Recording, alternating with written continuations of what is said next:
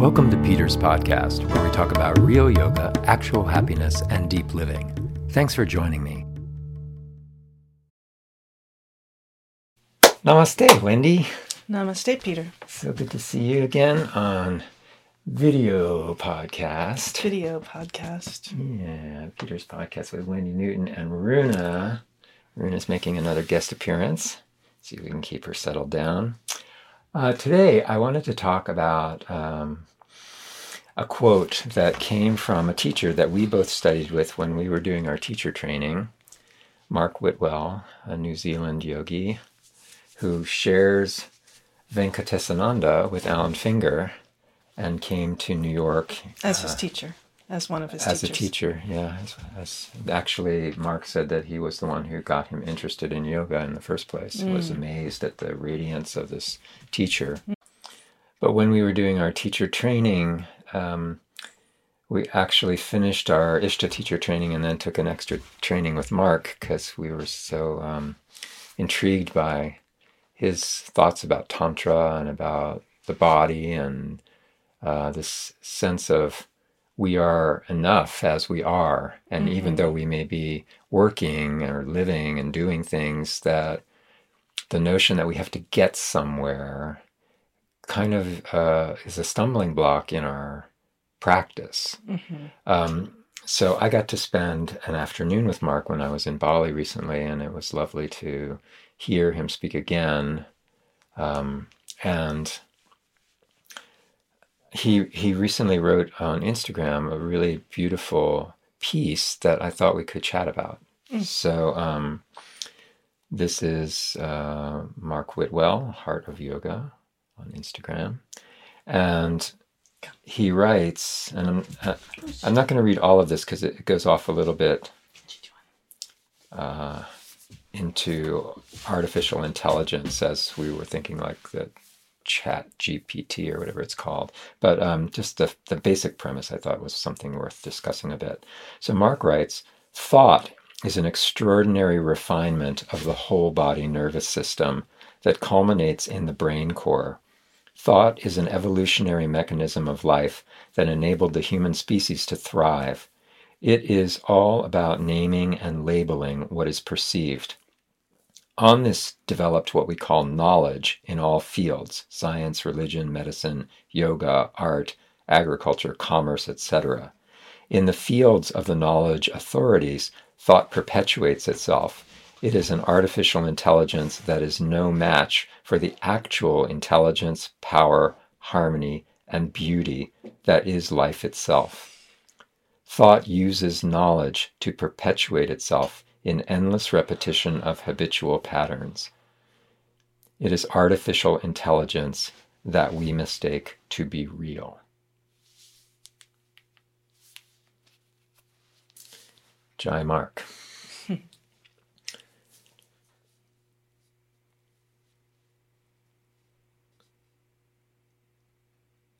So, not to jump immediately to another reference, but in Daniel Odier's book, Tantric Quest, his guru says something else that's very similar. It was a female tantric. Yes, guru. yes.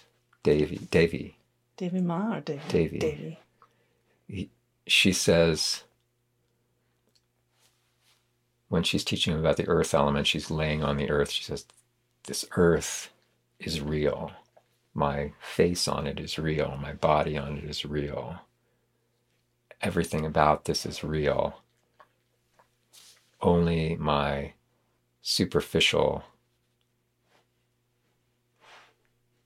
consideration of it, I forget the exact quote now, only my superficial consideration of it is not real. Yeah, thinking about it. Thinking about it, exactly. So I think there's something super profound in there. And we are so inclined toward thinking about. Yeah, I mean, for me, that's sort of like the basic idea of all yoga. You know, where my mind jumps to right away is the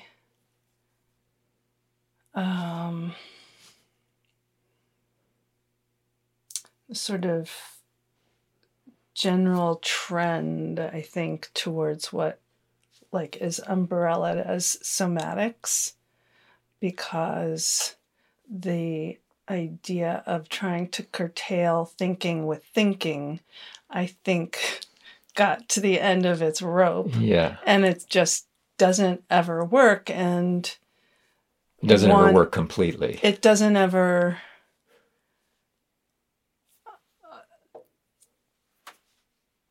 It's easy to allow it to be a trap that is very much, for me, nailed by his description of like endless loops of thinking. Yeah. The thought perpetuates itself. Right. But so, if we think about all the layers of who we are, and yoga really gets at this with its 8 limbs, is that, one of the layers that's really kind of like the antithesis of that, or like the other pole of that equation, is the body. And that's where Tantra comes in. It's like, how do you say it's not real and also it's real? Mm-hmm. You know what I mean? Like it's sort of the conundrum, but where I was going was that if you can get the mind out of the labeling and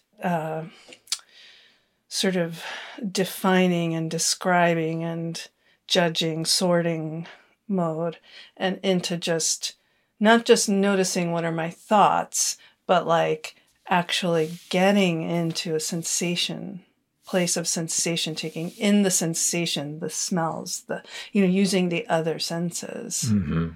Then to really see like what's this container. There's like an inside and an outside. There's a front and a back and a right and a left and an up and a down, and it has its own like kind of internal external ecosystem. Then the mind starts to do something else. Right. And so there's this whole move towards somatics, which is really about that. Yeah. And it helps to bring that loop to wind down. Yeah. That's where my mind goes. That's where my mind goes first. And I have a couple of other directions where that really, it sparks me. Yeah. And, we can even get a little bit, neuro on this, whatever that science is, neuroscience. Like when the mind is thinking through things, it's in this kind of looping. You mentioned the word looping. There's this notion of a default mode, that there's this just like endless stream of thinking. But when we're doing what you were just saying, feeling this, feeling that, being present in this, the mode of the mind shifts, right? So we have a different way of being. And Mark's implication is that way of being is our foundation. That is what we always were. But then this mind came about. And many of the religions talk about this too, that the mind coming about is, or was always, a way of naming something about reality, or doing something with or to reality. But what's happened is it got mistaken for reality. Right. Well, I mean, that's definitely,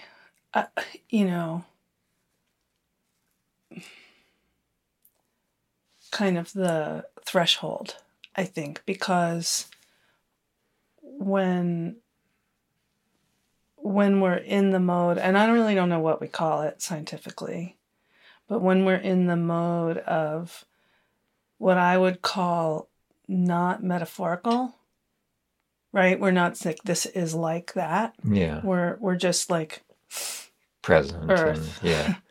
Gary Weber calls it task-oriented mode.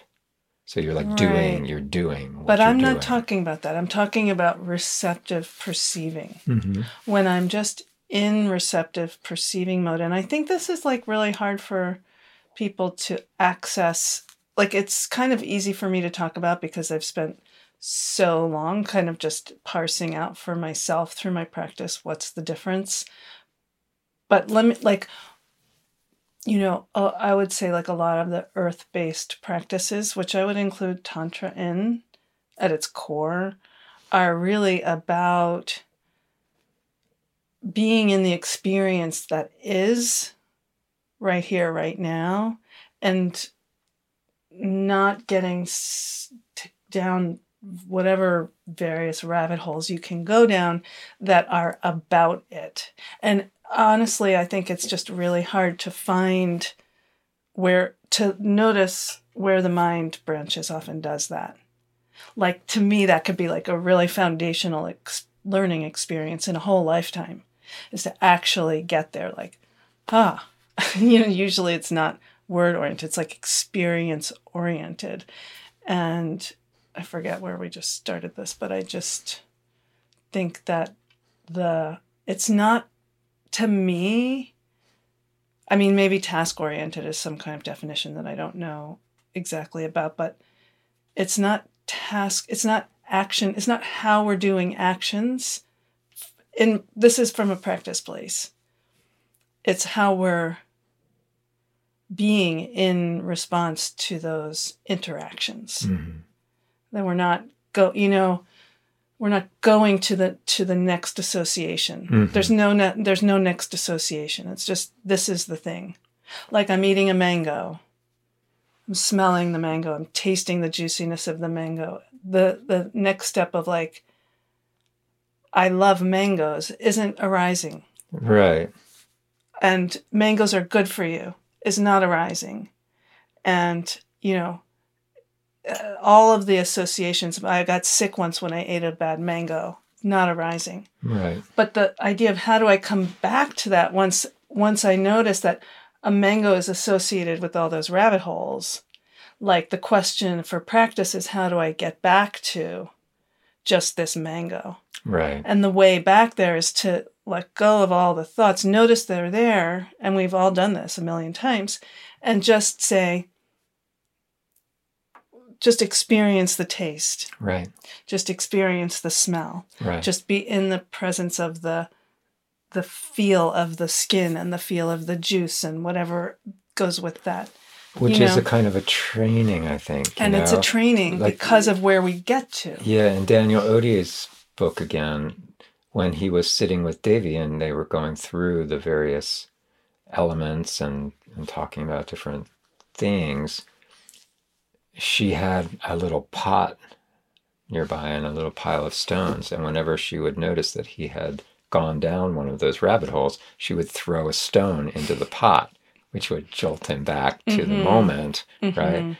But, and that, and just to clarify about the task-oriented, Gary Weber, neuroscientist guy, says, like, meditation is part of that. So it's not just a doing tasks, like doing tasks, right. but it's like that presence with just where that you're thing, at. that moment. Yes. But yeah. And we are very inclined out of that. But one of the things that Mark goes on to say, and one of the things that I think is challenging for us in life is when we are in that other way of being, right? When we're in that just present with all our knowledge and all of that stuff still around if you needed it, right, to label something. But while you're in it and doing and just being in the doing or the being or the receiving or the giving or whatever, it's a different relationship with everything that is. You are simply a part then of the universal action, right? Without separating yourself out of it. And that's very quantum also, because like it's the sense of everything just is a potential of whatever until you start to look at it, and then it suddenly takes on a form or a shape or a name, right? To use our current talking language. Yeah. It always comes back to this, for me anyway, this issue of like the more training, the more practice you've done or been doing in your life, the more mature you get in that, or established you get in that practice, the more you can start to be not either in this mode or in that mode, but kind of like resilient enough to kind of go back and forth fluidly. Yeah. And I think that's really important to remember, that like it's the getting stuck in the one or the other that ends up being the repetitious loop. And like, for me, the thing is, it's very hard for the mind to identify when it itself has gotten into that, because I mean, I think the problem is like there's this labeling and sorting and identifying and figuring out that goes on kind of naturally just to navigate this plane. But then we can get, like, we sort of establish a way that works, and it becomes pretty functional, and then it becomes kind of like, the nice way to say it is like, kind of efficient. But then the not so nice way to think of it is it becomes habitual, and then we have a lot of trouble letting go of it. And that's like the ego idea of like, I'm separate. This is how I do things. This is how it is. This is what keeps me safe. This is, like, that's all an adaptation. And part of the resiliency of just being in the flow and being here, labeling shit, is that it's overwhelming. It can be overwhelming. And the ego just kind of has to, I think, slowly get used to that, being in that state, and saying, well, that might, I mean, it actually comes down to this idea, especially with what's going on in the world right now, of resiliency versus, kind of efficiency. And, it's not so easy to be resilient. Right. Even though I'm sure that's like the big bandied about word now. Right. I love how you're hearing of Ezra Klein show on inflation just turned into Tantra. That's very fun.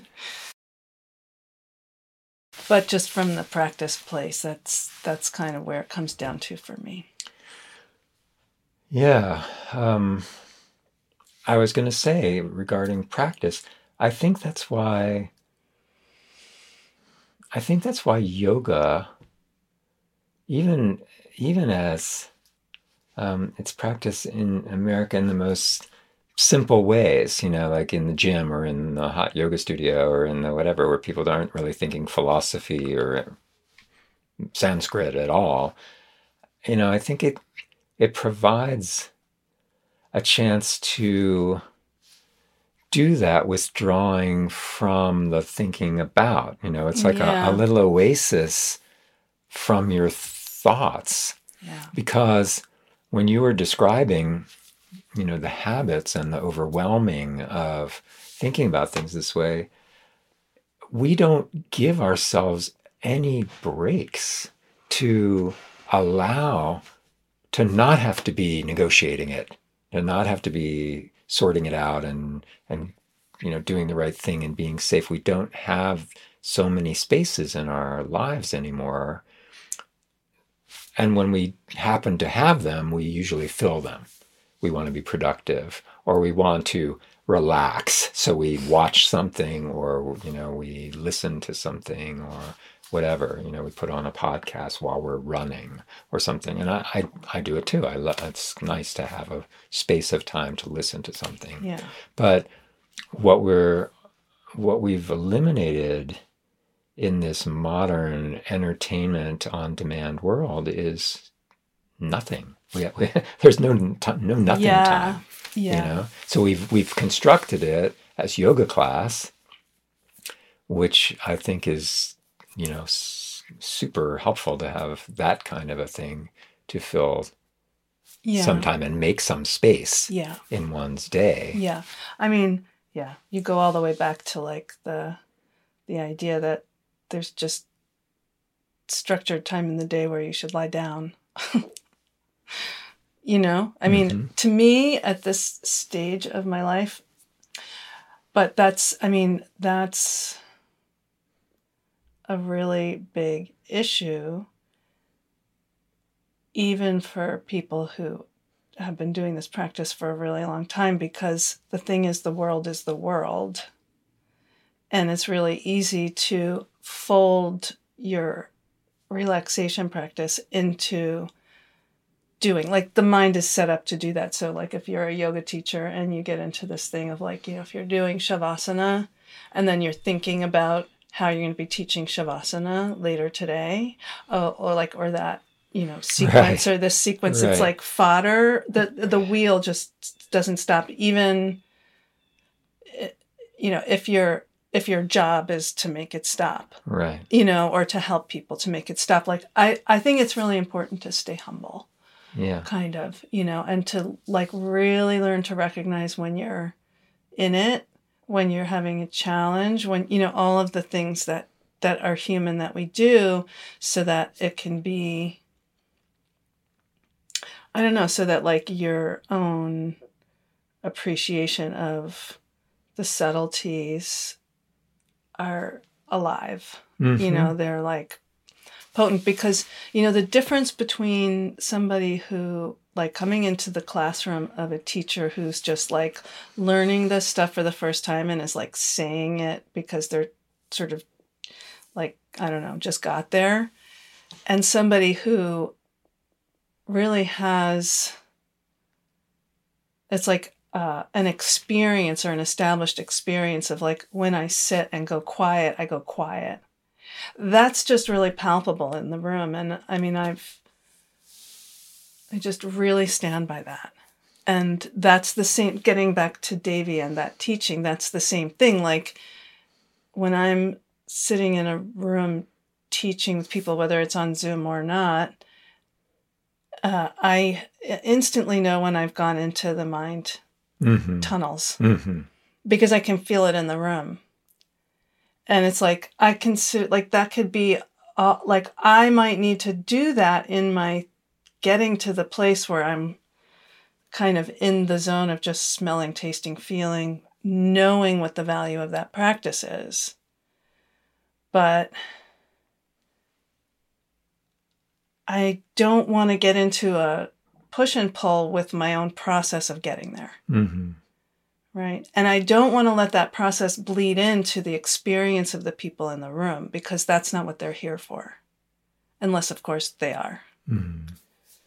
So, I think it's kind of, again, that sort of, both and thing that, we need. It's like just recognizing when my mind has started and doing that practice of bringing it back. It's like really the whole thing. Totally. And I like that you said the thing about humility, because I don't know a single yoga teacher who isn't crazy in some way or other. And their stuff comes out. Yeah. Sometimes in the classroom, sometimes outside of the classroom. Yeah. Sometimes in private conversation. It's just like we're all human and we're all working on stuff, and that's why we're here. Yeah. And there are some people who are helpful to you in your practice, and in yoga, it's kind of interesting. I was thinking about this morning. I don't very often say, oh my gosh, my French teacher, Jean-Max Gueux, was like profoundly influential in my life. I mean, he was very helpful to me at a certain time in my life. Absolutely. But in yoga, we routinely say, my teacher was Alan Finger. My teacher was Mark Whitwell. His teacher was Desikachar. Alan's teacher was Venkatesananda, and so forth. We call on these teachers, and it goes back to like this mantra that's very foundational: Guru Brahma, Guru Vishnu. The teacher isn't this person. Yeah. The teacher is Yeah. the light, right? The teacher Yeah. is the source of light that is Yeah. helping me to figure out the world. And they're like a person who turns on a light switch, Mm-hmm. right? Um, and as teachers, it's useful to remember that this vehicle isn't anything special. This is just a human, Yeah. right?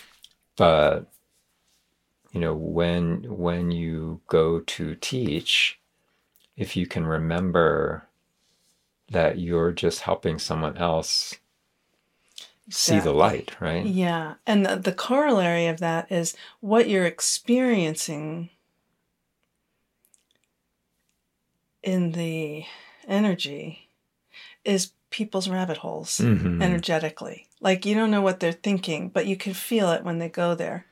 And then it's like it's that that light is, if you're remembering to be in your own breath, body, sensory awareness Doing your place, own yoga. doing your own yoga, then you can help.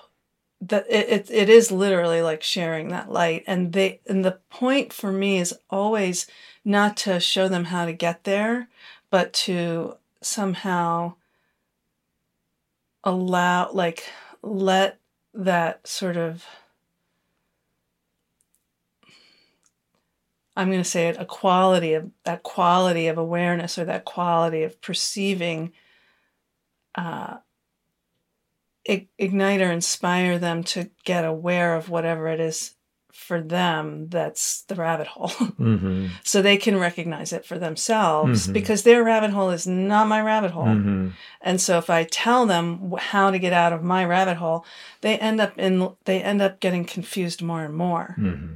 And that's what's hard for people to remember. And this applies to just life too, like yogis moving through life, not just the classroom, that like other people's rabbit holes are not exactly your rabbit holes, and the job isn't to, I don't know, like we have a very lifestyle oriented way of sharing, and it's like I figured it out, it's my thing, and like I'm going to brand it and teach it, and it's going to be a system, and it's going to be, and I have always bristled, even as I recognize the business efficacy of that. Like I think that, I don't know how you bottle just staying in your own lane with your own light. But, it's really important to recognize that what you're trying to do is to allow or help somebody to foster their own way of getting aware. I think what you say about the business efficacy and bottling and branding and all of that is really important to keep in mind. It's that if you want to use branding and if you want to use, um, good social media, whatever. I mean, we're doing a video podcast because I thought it'd be a way to share with more people, right? Mm-hmm. It's important to keep in mind what is in the mind still, right? And Yeah. what is the yoga? Like, and I mentioned this in my own post on social media this week. Like, it doesn't matter what you look like on your mat, right? Celeste Barber, the comedian, is doing a brilliant job of showing this. All these people who look like sexy on Instagram, and then she does it in her own normal body. Yeah. And it's hilarious. Yeah. And yet we're so swept into that way that the medium is coercing us, right? To think of what is beauty and what is normal and what should we have and who should we be. So, part of the practice of doing a business is to apply that that mindful kind of practice, right? Like, I'm going into that. I think it'd be better if I did this really beautiful expression of such and such and post that. Why? Yeah. What is that saying to whom? And Yeah. so if you can continually cut through, then it's fine to share stuff. I mean, yoga Yeah. teachers are trying to share stuff. That's what Yeah. it's about. But what are you trying to share? I Yeah. loved when I was with Mark in Bali. One of the first things out of his mouth was, "I'm not a guru. Mm-hmm. Yeah. Don't, Yeah. I'm not some guy who knows something magical, special that can fix you." Yeah. It's important to remember, right? Yeah. Even if you are a guru, that's the point. Like, even if Yeah. you are the janitor who turns on the light for someone else while they're doing their practice, right? It's still their practice and they have to do their practice and it has to be a practice. It's not enough that you can do some pretty pose or so Yeah. forth. So I want to address that just really briefly. It's like, and this is really for me. I think I got taught a lesson about this, about that from the beginning, because for me, it never actually has been about body beautiful, even though I'm a tantrika, because my body is, it doesn't do the things that yoga bodies gymnastically like to do. And so, as they say in class sometimes, which I always definitely don't like, if twisting your body in this way is available to you, uh, when something isn't available, it's a non-issue. And so one of the ways that I kind of go around this is to go the other direction. It's like I like to build from the ground up in my own practice. Like, what's my body doing? Where's my body at? How can I honor the body? How can I be with the body as it is? Like, in its dysfunction to start with, whatever that dysfunction is. And it's very, very, very subjective. So rather than have any kind of goal in mind, which we then modify to suit our disability, we just don't go for the goal to start with. We start with what is here and what it is that we're asking the body to do and for what reason, rather than like, trying to achieve that thing and then saying it's okay if you don't. Mm-hmm, mm-hmm. And I think that's really important. And I think of that as like the true somatic way in. Mm-hmm. Yeah.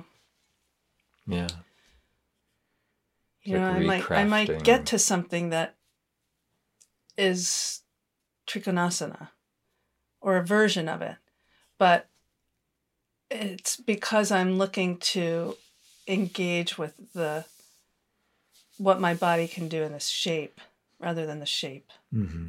And that's to me also about like philosophy as well. Like, I don't have to go into just mental gymnastics to understand something. It's enough to just kind of get a whiff of it, Mm-hmm. Mm-hmm. Or, I mean, we all do physical or mental gymnastics, but the idea is to scale back on that and to not address the thing that first of like, well, I can do that, but why would I? Mm-hmm. Because I just have a feeling that starts from a place of the problem, not the solution. Yeah. That might be. I can't remember if it was Swami Satchidananda in the Yoga Sutras version that he wrote, or somebody who said, like any one yoga pose is enough. Like you can get anything, everything out of just whatever. Yeah. right? That's the old-fashioned way. That's the Tantra notion too. It's like Yeah. anything could be your way in because everything is the same thing. It's all, any one thing is a micro of the whole macro. Exactly. So, if we can keep remembering, it's okay to want to do stuff. It's okay to have ambition. It's okay to succeed. It's okay to have plans and goals and want the world to be better and all of these things. And every moment is the only time you have, right? Yeah. All those plans, all those thoughts, all those wishes, all those dreams, thoughts. There's that both end Thoughts, place. right? Thoughts. And yet, what's this moment about? Right? I remember, and maybe we'll end with this, any comment you have on it, but when I was just out of college, I went on like an adventure, right? I had not traveled much as a young person, and I went to France, and I ended up in the south of France on the coast of some small town, or maybe it was a big town, but I'm on this coast and there's no rooms in the inns, right? So no rooms at the inns. And so I'm like, oh shit, what am I going to do here? So I noticed there were some people sleeping on the beach, and I'm like, oh God, I can't believe I have to do this. But I went down and just go sleep on the beach. And in the middle of the night, I'm awakened by some guy. He's like, Deutsch? Sprechen Sie Deutsch? I said, no. He said, Francais? And I said, oui. And he said, English? I said, yeah. And so he says, banditos, come here. And so this guy was walking down the beach telling everybody who was by themselves to come join this group of people underneath the esplanade, or promenade, whatever it's called, right? And so I was so moved by that, like when I woke up in the morning and there were just maybe 30 people under this bridge who had all probably not been able to find a place to stay or were just backpacking and not staying in inns. And here was this burly German guy, and I went into town and I bought a loaf of bread or two, and I brought it, probably it was one loaf of bread, because I brought it and gave it to him like a thank you. Thank you very much for last night.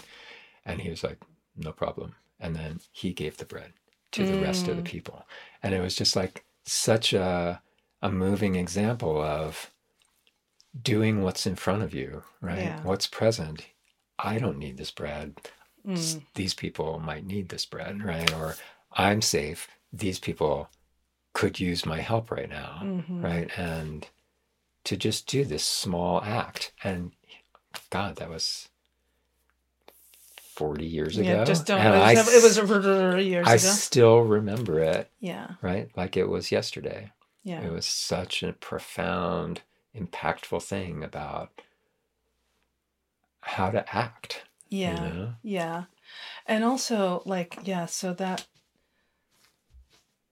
that's the story about sharing the light, actually, that you're talking about, played out in a real world situation, right? Because in the world of action, because the sharing, I'm safe,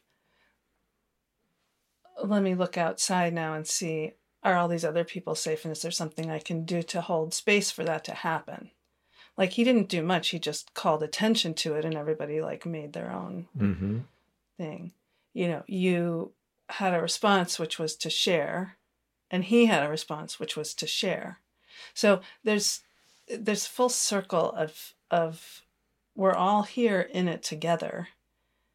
And how do we recognize that we're not making, it's not a causative thing. I didn't say, okay, you have to get safe, so I'm going to make you safe. I didn't say, here, I'm going to buy you bread and feed you. There's also the now room in the inn thing. It's a little funny, the reference here. But, that's a little bit that just very much goes back to in in the original quote, you know, what's in the mind isn't real. Like what all those scenarios of whatever the fantasy is about what's going to happen aren't real. They can help us make decisions as to how to move around in the world, but ultimately it's not real because it was just here. But what's real is sitting under the bridge with the people sharing the bread. I mean, that's really real. So I don't know what it all says about yoga. You know, sometimes I feel like yoga just is this very basic principle. Yeah. Well, you know, Mark put it very succinctly, you know, which was like, do your asana.